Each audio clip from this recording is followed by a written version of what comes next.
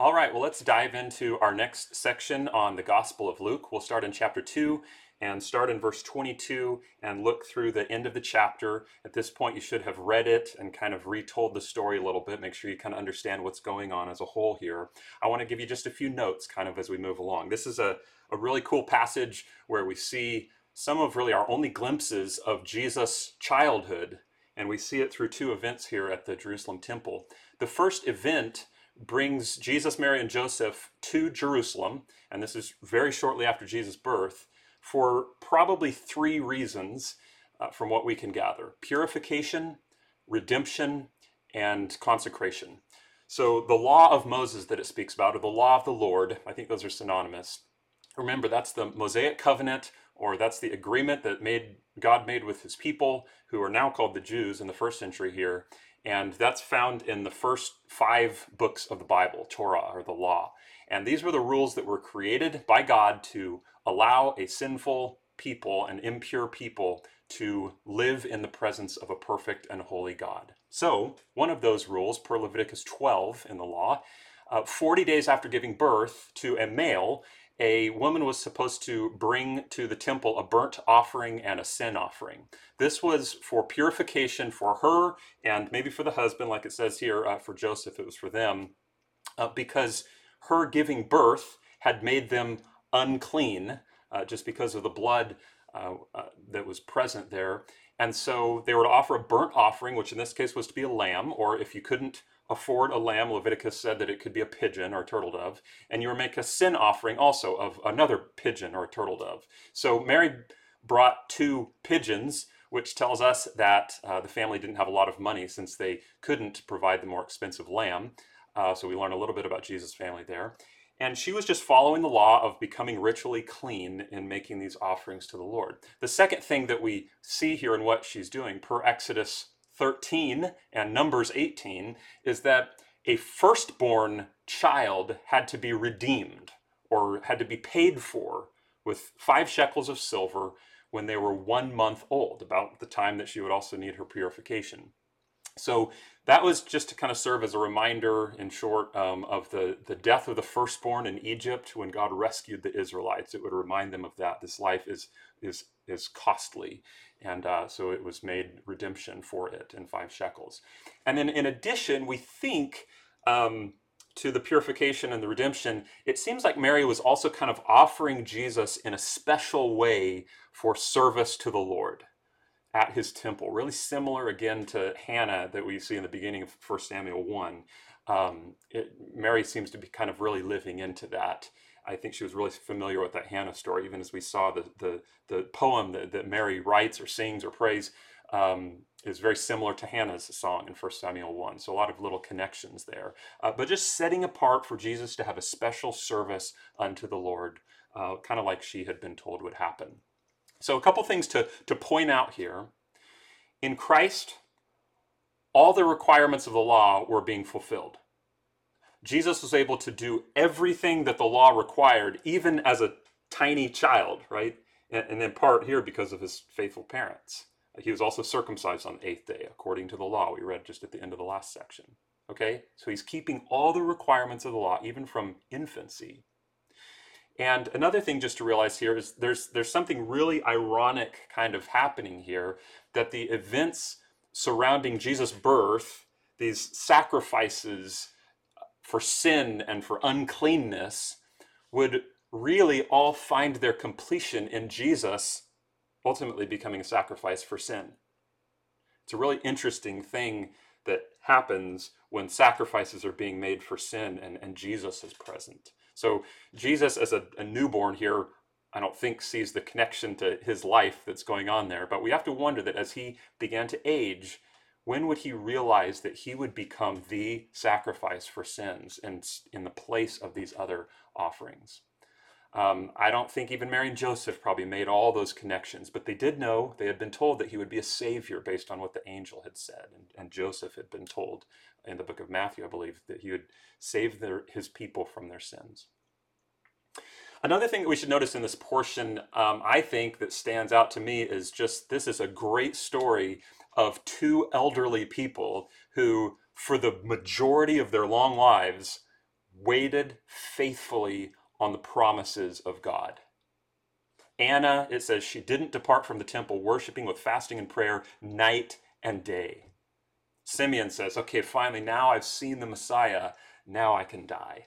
What great role models they are for us, just faithful to the very end of their life.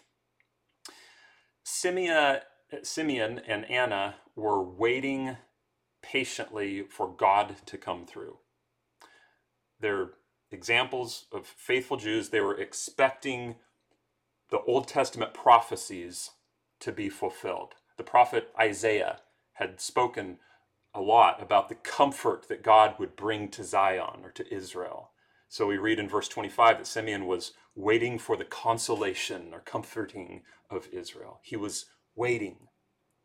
And of course, there's lots of predictions in the Old Testament about the coming Messiah, the king who would come to restore the glory of Israel. And Simeon had been told by the Holy Spirit that he would see that Messiah in his lifetime. So he was waiting for this moment. Not only that, but the Old Testament had spoken of a future light for the nations, the Gentiles, a salvation that would be seen, that would be noticed all around the world. And Simeon's prayer is filled with the language of these prophecies, specifically the prophet Isaiah. And he was waiting for that time. And Anna committed her whole life to fasting and prayer until she saw the Messiah and started telling everyone, it's here, redemption. It's what we've been waiting for.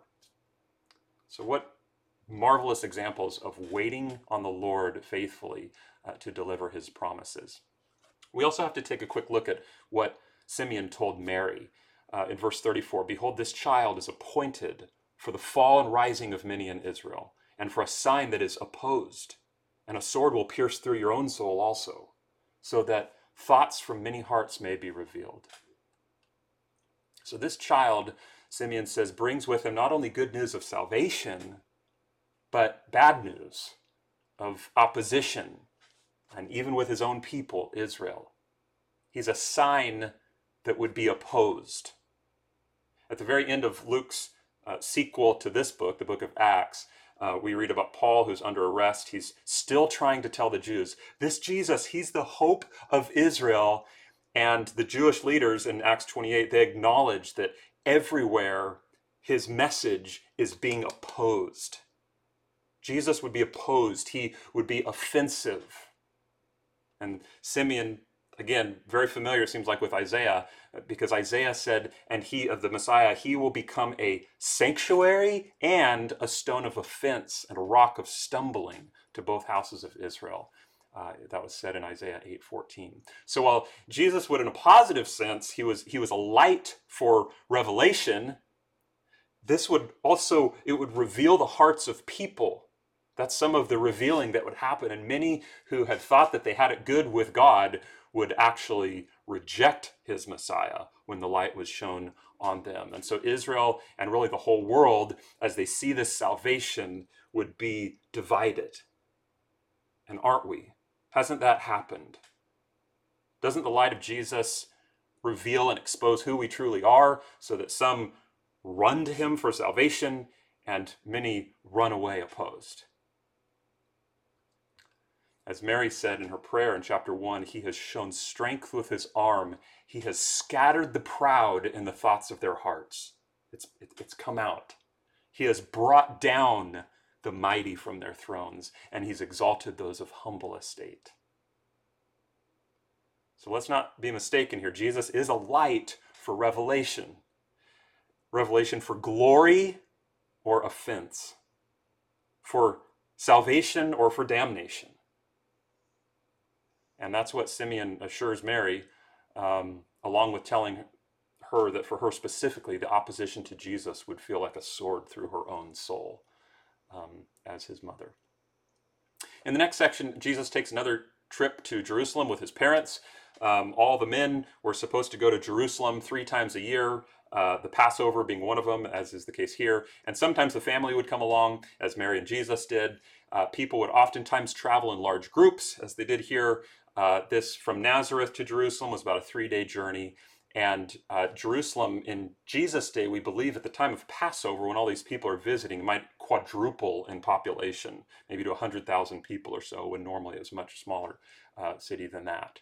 So a lot of people kind of converging on the city here. And a couple of things that I want to draw attention to that I believe Luke is drawing attention to. One, Jesus was 12 years old, which is considered not yet quite a man by Jewish custom, which would happen at age 13. But he's hanging with the men here in incredible knowledge and understanding, even as such a small child. If you just picture that, a 12-year-old, think about a 12-year-old that you know, and just sitting and having conversation with teachers and rabbis. It seems that Luke, I think, wants his readers to know that although Jesus worried his parents, he didn't disobey them. Real specifically, he says in verse 51 that he continued staying submissive to them. So here again, I think Luke is providing some emphasis that this kid never touched sin. Not as an infant, thanks to Mary and Joseph abiding by the law, and not even as a child, as he remained submissive and honoring his parents. Which tells us a few things. First of all, lucky parents, right? a sinless kid, that's great. But maybe not so lucky, based on what Simeon had told Mary, right? It tells us that because he didn't have sin, he would be, or thus far was a suitable sacrifice for the sins of the world, because he didn't have any sin of his own. And we see also, maybe you could say that this kid, Jesus, he's different than any other person ever in all history. Another thing to notice here is that when we see Jesus refer to the temple as my Father's house, that's significant. The Jews didn't view God or speak of him quite so personally. They might call him Father in heaven or our Father, right? Like in the prayer that Jesus gives. But this is unique, where Jesus says, my Father, in my Father's house. Seems that Jesus at 12 years old knew about his unique relationship that he had with God. Maybe Mary had told that to him as he was growing up, conceived by the Holy Spirit. And so Jesus was in fact the Son of God. And he's here identifying himself. He's separating himself in a way from his earthly father of sorts, right? Look at that in verse 48. His mother said to him, Son, why have you treated us so? Behold, your father and I have been searching for you in great distress. And he said to them, why were you looking for me? Did you not know that I must be in my Father's house? So there's nothing wrong with Joseph, as far as we know. From all we can tell, he's a good, upright man. But he wasn't technically Jesus' father. God is. And I don't know if it's on purpose, but this is the last time that we see Joseph in the story of Jesus' life. Jesus' true father was God himself. And at the end of each of these two sections, even we read that the special favor of God was upon Jesus. So here we have Jesus' childhood described in two incidents at the temple. And we learn, among other things and observations that you'll make after this, that Jesus was perfectly living out the law, even as an infant, even as a small young boy, even through his terrible twos, we have to assume. Jesus was bringing light into the world, which was good news and difficult news, because he brings conflict. And Jesus was beginning, even in his young age, to show himself as the very Son of God. And all this is being illustrated, I think, really beautifully at a place where historically God met with mankind, the temple, the place where the Jews for hundreds of years had come to be near the glory of God. And here we see all these people, Anna, Simeon, the Passover travelers, all converging on Jerusalem with hopes, long-term hopes and expectations that Messiah would come. And come he had, even coming in the very glory of God himself in this child Jesus, the Savior for all people.